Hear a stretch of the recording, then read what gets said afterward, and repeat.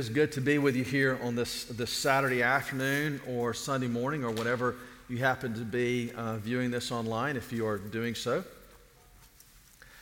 Stephen Manyara mentioned a little while ago that this is our last Saturday service for a while. We're doing that for a couple of different reasons. I want to make sure that you know what those are. You might have seen the Friday email that Brady puts out this past Friday. That talked about it a little bit. But one thing we see is that COVID is surging. It's going up.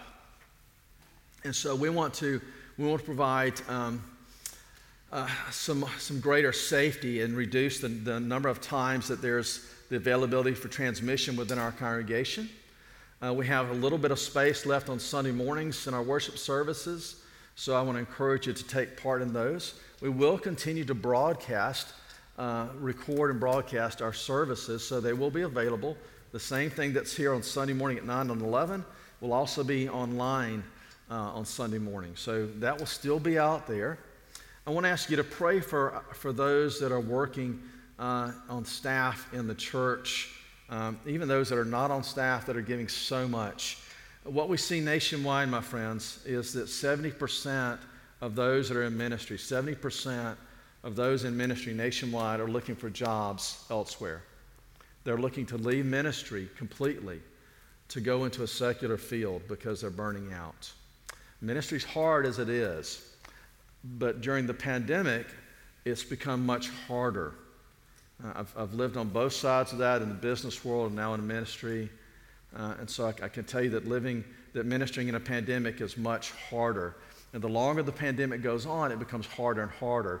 So we see 70% of ministry people nationwide are looking to leave ministry and move into the secular field. Our folks are burning out. Our worship team, goodness gracious, my friends, they practice, they prepare. Some of them have other jobs in addition to this. They give so very much of themselves.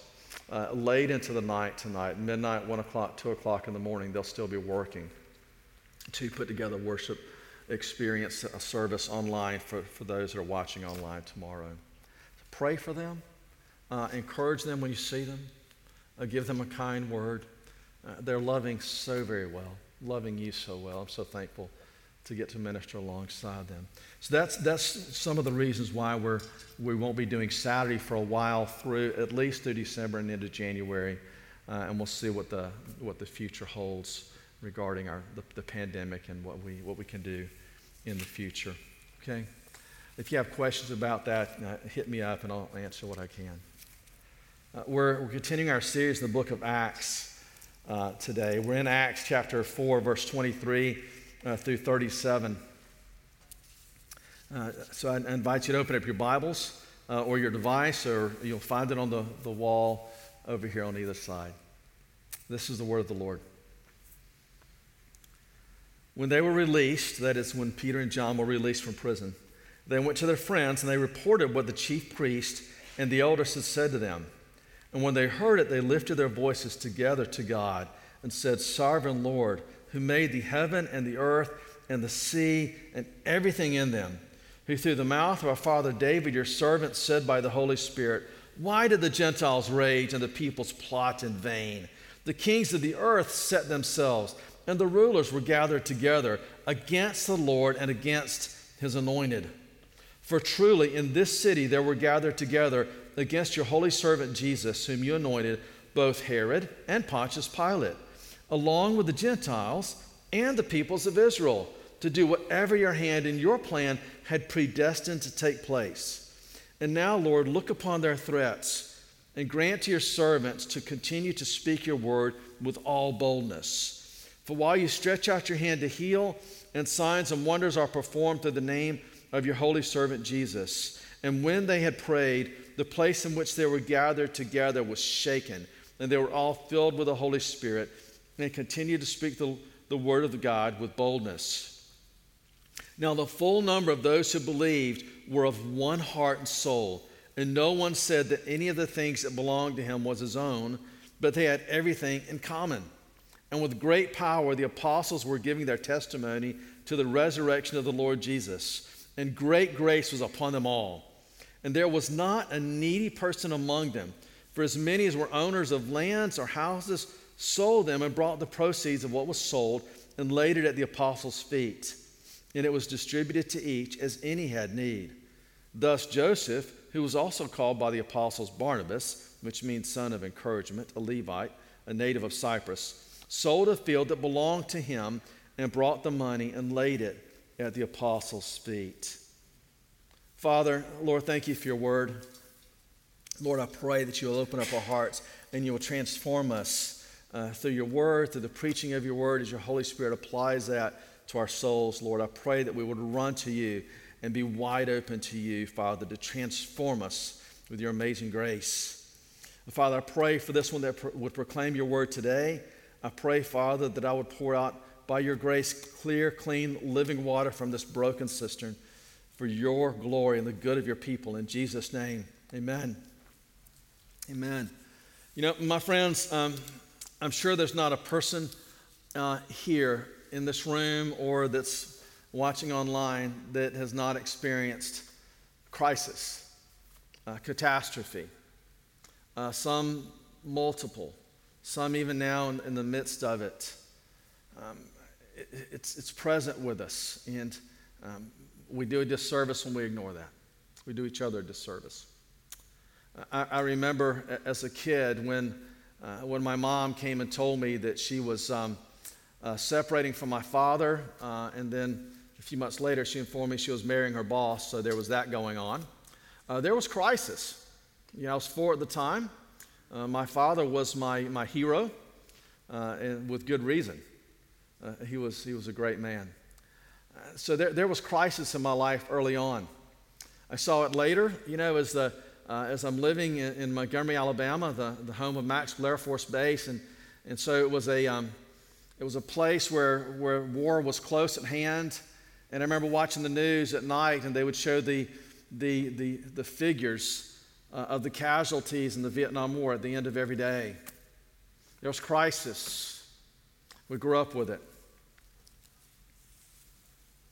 I buried my father and my stepfather, my mother and my sister.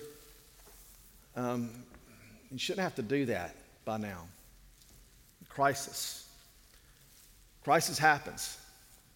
My friends, we're in the midst of one. We're in the midst of a significant crisis. We've had one wave of a pandemic and a second one is upon us. We cannot ignore that. It's here.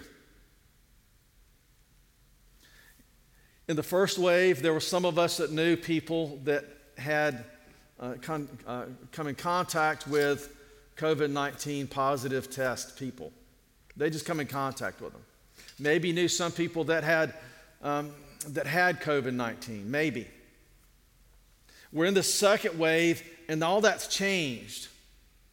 For my guess is that everyone in this room knows somebody that has tested positive for COVID and might even have it right now. And those numbers are going up.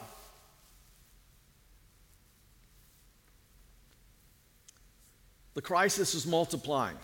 It's where we are. We're not the first group of people to go through a crisis, though.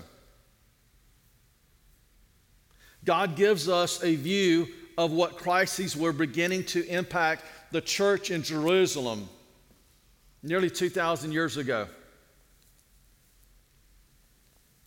In this place, they were beginning to look at persecution. Peter and John were the first ones to be arrested, but they would not be the last. They had been arrested. They had been brought before the Sanhedrin. We talked about that last week. And now they have been released. But even while they were being arrested, what they had said beforehand was so powerful as the Holy Spirit worked through the preaching of the Word of God. And 5,000 men plus women and children came to know Jesus Christ. So even in the midst of crisis, there was revival.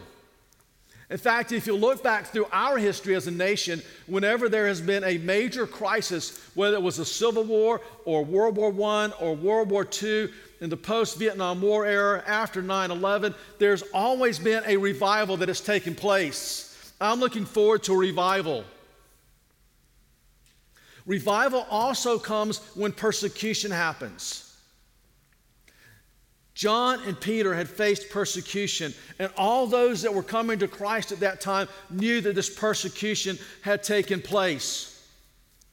It was not a secret. They knew John and Peter had been arrested.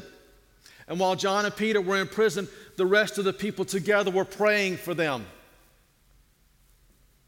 The persecution came from every direction. You look at verse 25 and we read, from a quote from Psalm 2, "Why do the Gentiles rage and the peoples plot in vain? The kings of the earth set themselves, and the rulers were gathered together against the Lord and against his anointed." Peter and John know, they recognize that what happened in Psalm 2, what David was speaking of there, is coming to fruition again right there in Jerusalem on that day.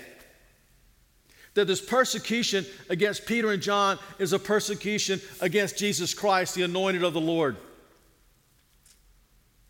The people know that just as these same individuals, these rulers and Gentiles, these Jewish leaders, the Sanhedrin, had come together and killed Jesus Christ and had imprisoned Peter and John, they've got to know that it can happen to them as well. There is a crisis at hand. How will they respond? They respond with bold togetherness. Two things we see throughout this passage. One, there's boldness, and two, there's togetherness. It's unity. Unity is not the same thing as conformity. Unity is not the same thing as conformity. It is good that people have differences. It is good that people have preferences. It is good that people have perspectives. It is good. It makes us different. It makes for a great Thanksgiving dinner, right? I mean, who wants to eat turkey and turkey and turkey and turkey? No. I want pecan pie. I want pumpkin pie. I want sweet potato casserole. I want green bean casserole. Some of you might not want green bean casserole. I want the green bean casserole. I want differences. I want different people. We need all of that. It's the same in the church in Jerusalem. Conformity and unity are not the same thing. But my friends, when we take our differences and we put them in the place of a judgmental heart and judgmental words and proclaim and think that my perspectives and my preferences are holy and yours are not. Oh, my friends, then we have entered into sin and we've grieved the Holy Spirit. So I want to ask you, I want to beg you, in fact, during this time of this pandemic, at the very least, lay aside your differences. Lay aside unholy preferences and perspectives that are not of God. Lay them aside. Lay aside the differences that you have with folks from different denominations and different languages and different political parties. Put them aside. We've got enough of a crisis to deal with. Let's come together. What is it that brings these people together, though? It's not a common thought process, but the same thing that brought them together was the same thing that brought their unity. This is the same thing that they proclaimed boldly. It's none other than Jesus Christ. They came together around the person of Jesus Christ. He is the unifying force for the people of Jerusalem. Listen, you go back to chapter 2, in verse 8 of Acts, and you get a picture of the people that were there. And how is it that we hear each of us in his own native language? Parthians, Medes, Elamites, residents of Mesopotamia, Judea and Cappadocia, Pontus and Asia, Phrygia, Pamphylia, Egypt, and the parts of Libya belonging to Cyrene, and visitors from Rome, both Jews and proselytes, Cretans and Arabians. All of these people were still together in Jerusalem. My friends, they didn't even speak the same languages. And yet they came together around the person of Jesus Christ. Bold persecution ought to bring about bold togetherness in Jesus Christ. What do you need to lay down to help make that happen? So that as we read in verse 32, we are of one heart and one soul. The people were one. And a part of that bold persecution led them to a bold praying life. The passage tells us that they were praying together. In verse 24, when they heard it, they lifted their voices together to God and said, Sovereign Lord, who made the heaven and the earth and the sea and everything in them. Listen, they're not praying to a God that has no power. These probably 20,000 people by now. Because you have 5,000 men plus women and children plus the 3,000 that have become believers in Acts chapter 2 and all those that have been added to the mix since then. You probably have about 20,000 Christians in Jerusalem. And they're all together praying to a God that they consider to be sovereign. And they go on, and you'll see that they don't pray that the persecution stops. What they do pray in verse 28, to do whatever your hand and your plan have predestined to take place. And now, Lord, look upon their threats, the threats of those that would persecute them, and grant your servants to continue to speak your word with all boldness. Stretch out your hand, continue to do signs and wonders and healings. They don't say, Lord, stop the persecution. Isn't that fascinating? Because that's one of the first things we do as American Christians. Lord, stop the persecution. I think one of the problems is that we confuse persecution with annoyance. There's things that annoy us as Christians. And we expect to have a perfectly easy life. As if Christ was wrong when he said, if you follow me, you're going to suffer. And so we want the annoyances to stop, and we brand them as persecutions. My friends, there are very few Christians in the United States of America that are actually persecuted. My friend Joshua is one of the house church leaders, that's not his real name, house church leaders in China. I was with him a few years ago. Joshua had been in prison many times, had been beaten several times. His life had been threatened. He was speaking to a few of us, a small group of us, in a city here in the United States where we had gathered together to meet with Joshua. We prayed with him for a while. And then we asked him, brother, how can we pray for you going forward? Should we be praying that this persecution stops? My friends, he stepped back and he held up both hands and he said, no. The blood of the martyrs is the seed of the church. It's when the church is persecuted that the church grows. Don't pray that the persecution stops. Pray instead that it begins for the United States of America. Pray that the persecution starts here, for that's when the church grows. My friends, this church isn't praying that the persecution would stop. They're praying that God would give them boldness to speak with boldness and clarity in the world, in the city in which they were living. I want you to think about that. They know that there's an authority group out there that can arrest them and have them killed. Still, they pray that they can speak more boldly, knowing that in so doing they will make themselves front and center on the firing line of those that can kill them. Lord, let me speak more boldly. My friends, what happens here at EP if we begin to pray, Lord, help us speak more boldly? What happens not just here at EP, but what happens in Annapolis? What happens in our county and our state if we as Christians, just one church even, say, Lord, help us speak more boldly? And it wasn't just Peter and John that were speaking more boldly. For it was all of them together that were praying, Lord, look upon their threats and grant to your servants to continue to speak your word with all boldness. And in verse 31, and when they had prayed, the place in which they were gathered together was shaken, and they were all filled with the Holy Spirit and continued to speak the word of God with boldness. My friends, bold is more than just something at the top of your Microsoft Word document. Bold is more than just a font. Bold means that you're different. Are you willing to be different? A friend of mine from high school went to Auburn with me. The problem was he was an Alabama fan.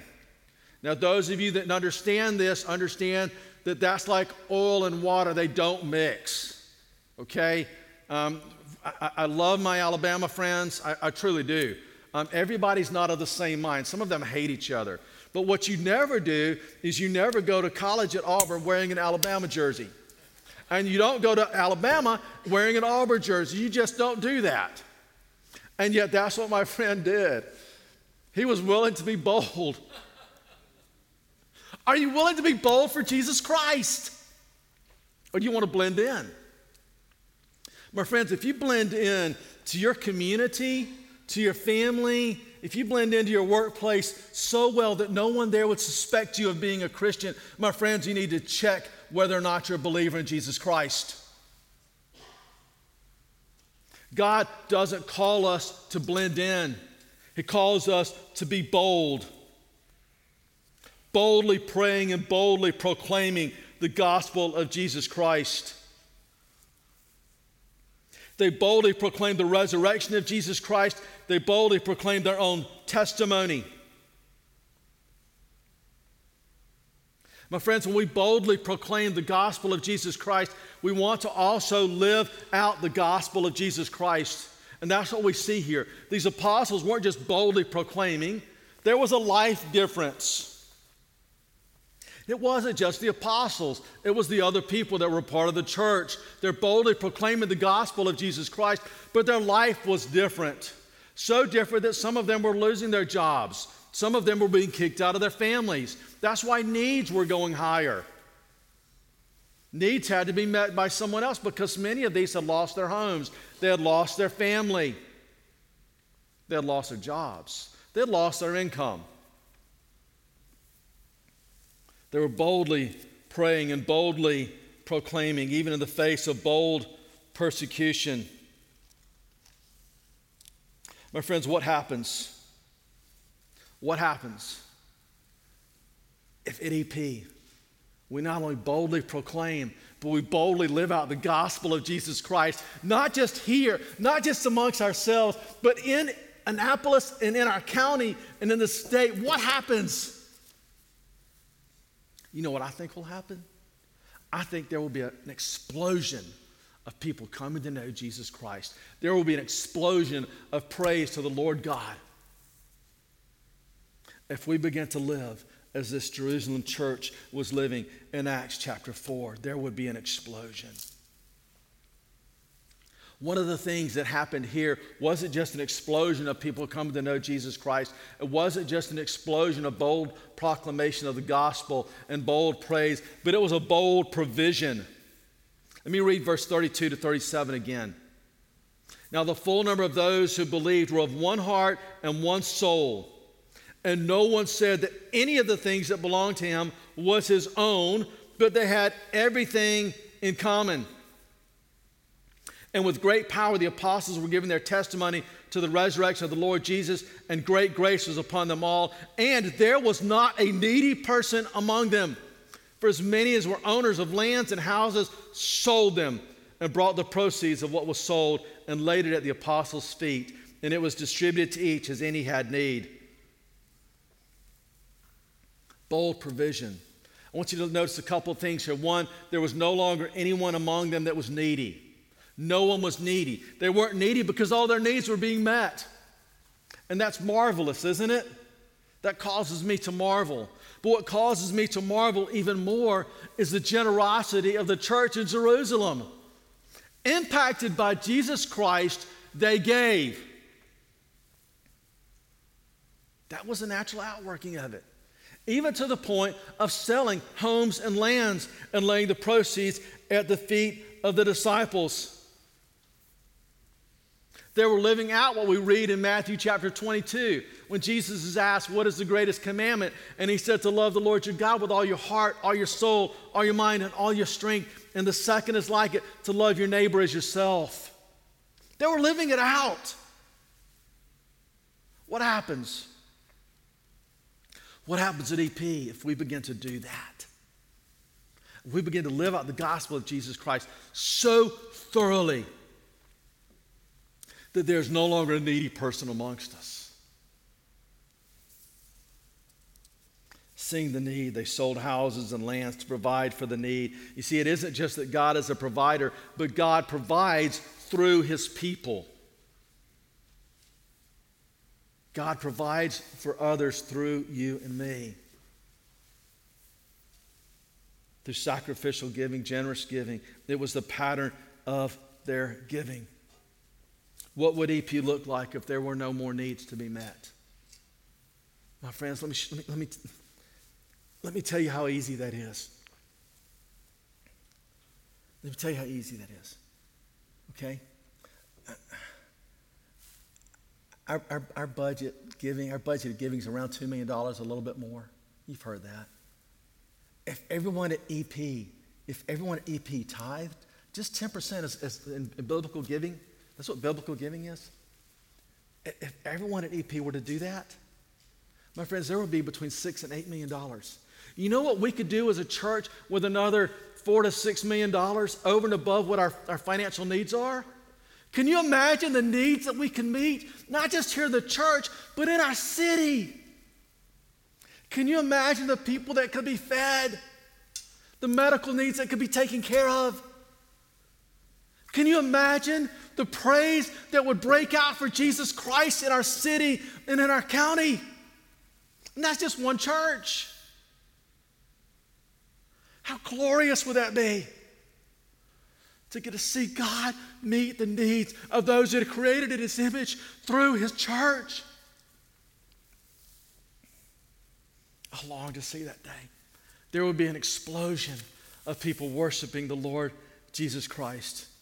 You say, well, Harrison, that was those people. That's not us. Let me tell you who those people were. Those people were people just like us.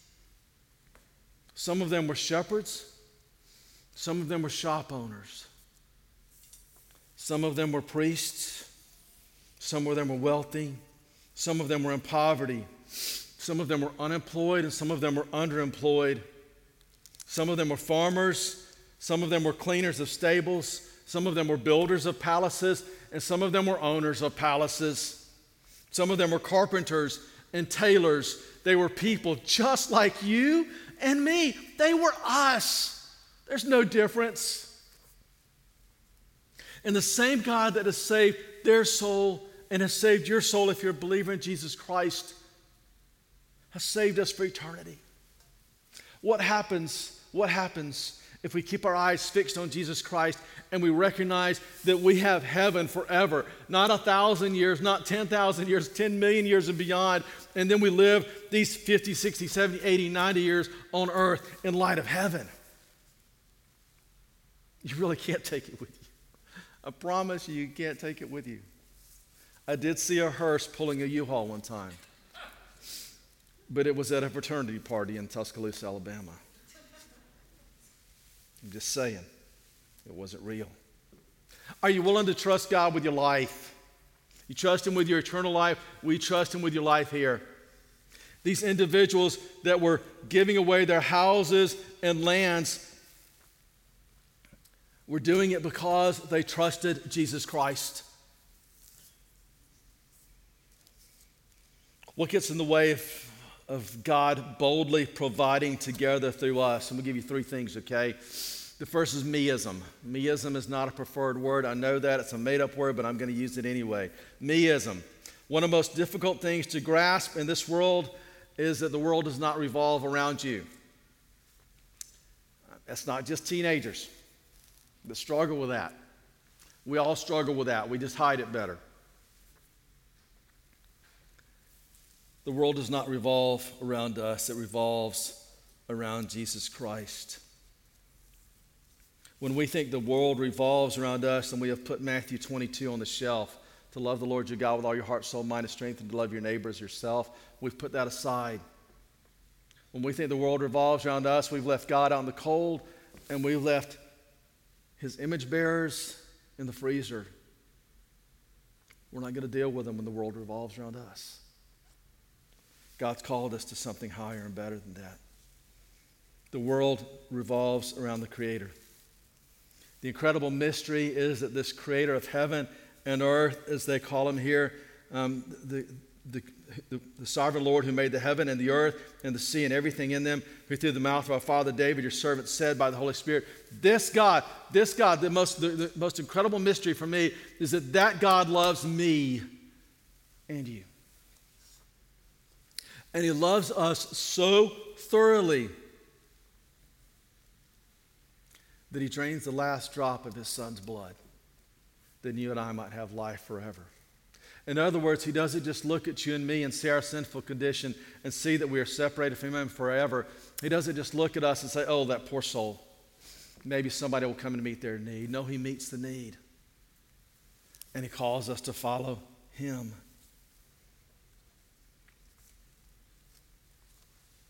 Meism. We see the antithesis of meism in verse 36 and 37 when we look at Barnabas. We're going to hear more about Barnabas later on.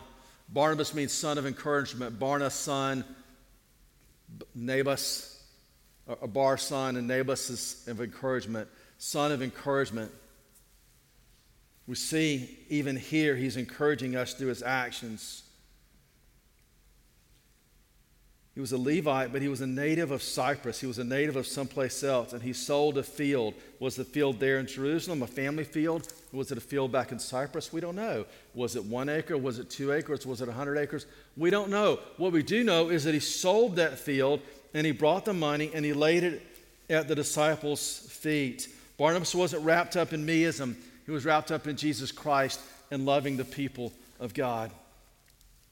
It's meism. The second thing that we struggle with that gets in the way of God boldly providing together through us is that we trust ourselves rather than we trust God. They laid the money at the disciples' feet. How many of you recoil at that thought? You think to yourself, there's no way I would sell anything and lay it at the feet of elders or deacons. Really? My friends, I love our elders and deacons.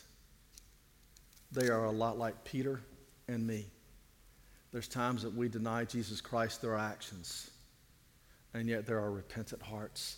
There are faithful hearts, and there are men that God has called and ordained for the task ahead. I love these men. And yet, even as I love these men, and even as these people loved Peter and John and the other 10 apostles, they weren't giving and laying the money at the feet of the apostles because they trusted the apostles, but because they trust Jesus Christ.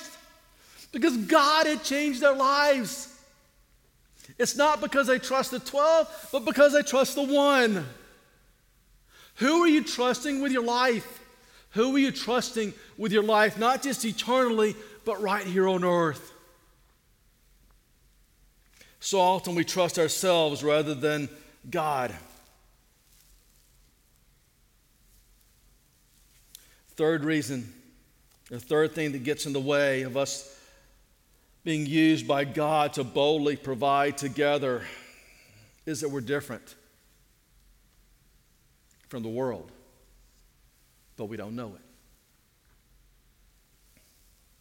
To be bold means to be different. To be bold means you stand out. We're so completely different that God calls us a new creation. In 2 Corinthians chapter 5, verse 17, we read that we're a new creation. Paul says, the old things have passed away. Behold, all things have become new. It's not that you're a better version of your old self. No. It's that you're a new creation. You're reborn. You're as different from your old self as a dog is from a cat. You're different. You're a new creation. So quit living like the old man. We're different. We're made as new creations. So why do we blend in to the world? We're different, but we don't know it. Now, friends, we're not citizens of this world. If you're a believer in Jesus Christ, you are not a citizen of this world. You're a citizen of heaven. You're an alien, a foreigner in this world. So let's live like it. Let's live different, bold. My friends, did you know that the word together in relation to the church being together in the book of Acts is mentioned 29 times. 29 times this new young church was together. In this great church in Acts 4, there was great power, the Holy Spirit. There was great grace, and what that means in this passage is that there was great favor in the city. That is, others in the city, even those that were not yet believers in Christ, even those that were Romans, would look at the Christians and have favor upon them. Why? Because what they said they believed is how they lived. They said, we love the Lord God with all our heart, soul, mind, and strength, and we love you as we do ourselves. Therefore, we're going to share what we have with you. There was great favor. The city marveled at that. There was great togetherness and unity. Not that they were all perfect, not that they all thought the same. They didn't speak the same languages. But they had great unity around the person of Jesus Christ. There was great togetherness. And there was great boldness. They were different.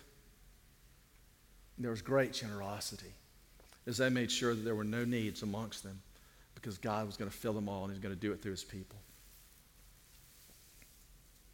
My friends, these are characteristics of God, aren't they? Not just of that church, but they're characteristics of God. So these are characteristics that we would do well to have as a part of EP as well. May it be so at EP. I'll tell you what, let's spend some time talking to God about that, okay? Will you join me in prayer? Father, we thank you for your word. We thank you for what you did in this church in Acts chapter 4 in Jerusalem. Lord, I pray that you would make it so here at EP for your glory. Oh, Lord, the day's going to come. The day's going to come when we're going to get to see you face to face in heaven. What an incredible day that's going to be. And all the people around will bow at your feet and we will sing your praises. Together with the cherubim, the seraphim, and all the angels, Lord, you will be praised with loud voices on that day. Lord, I long for that day. But Father, I pray that we will not wait until that day to bring about your praise here on earth. Lord, that you will so move through your church here at EP. Lord, that the people in this city, in this county, will come to know Jesus Christ, and they will sing your praises right here on earth. Father, make it so. Father, would you so move in us that we boldly proclaim the gospel of Jesus Christ together. Lord, that we boldly pray to you, the sovereign Lord, together. Lord, that we boldly provide for each other because of your grace together. Lord, I pray that you would live boldly through us, through your Holy Spirit. Father, if there's anyone here in this place or online that's listening that has never met you, I pray that that changes even now. Father, that they would look to you and they would say to you, Lord, be my God. Lord, transform me and make me a new creation. Lord, forgive me my sin and make me whole. In the name of Christ Jesus, our Redeemer, we pray. Amen.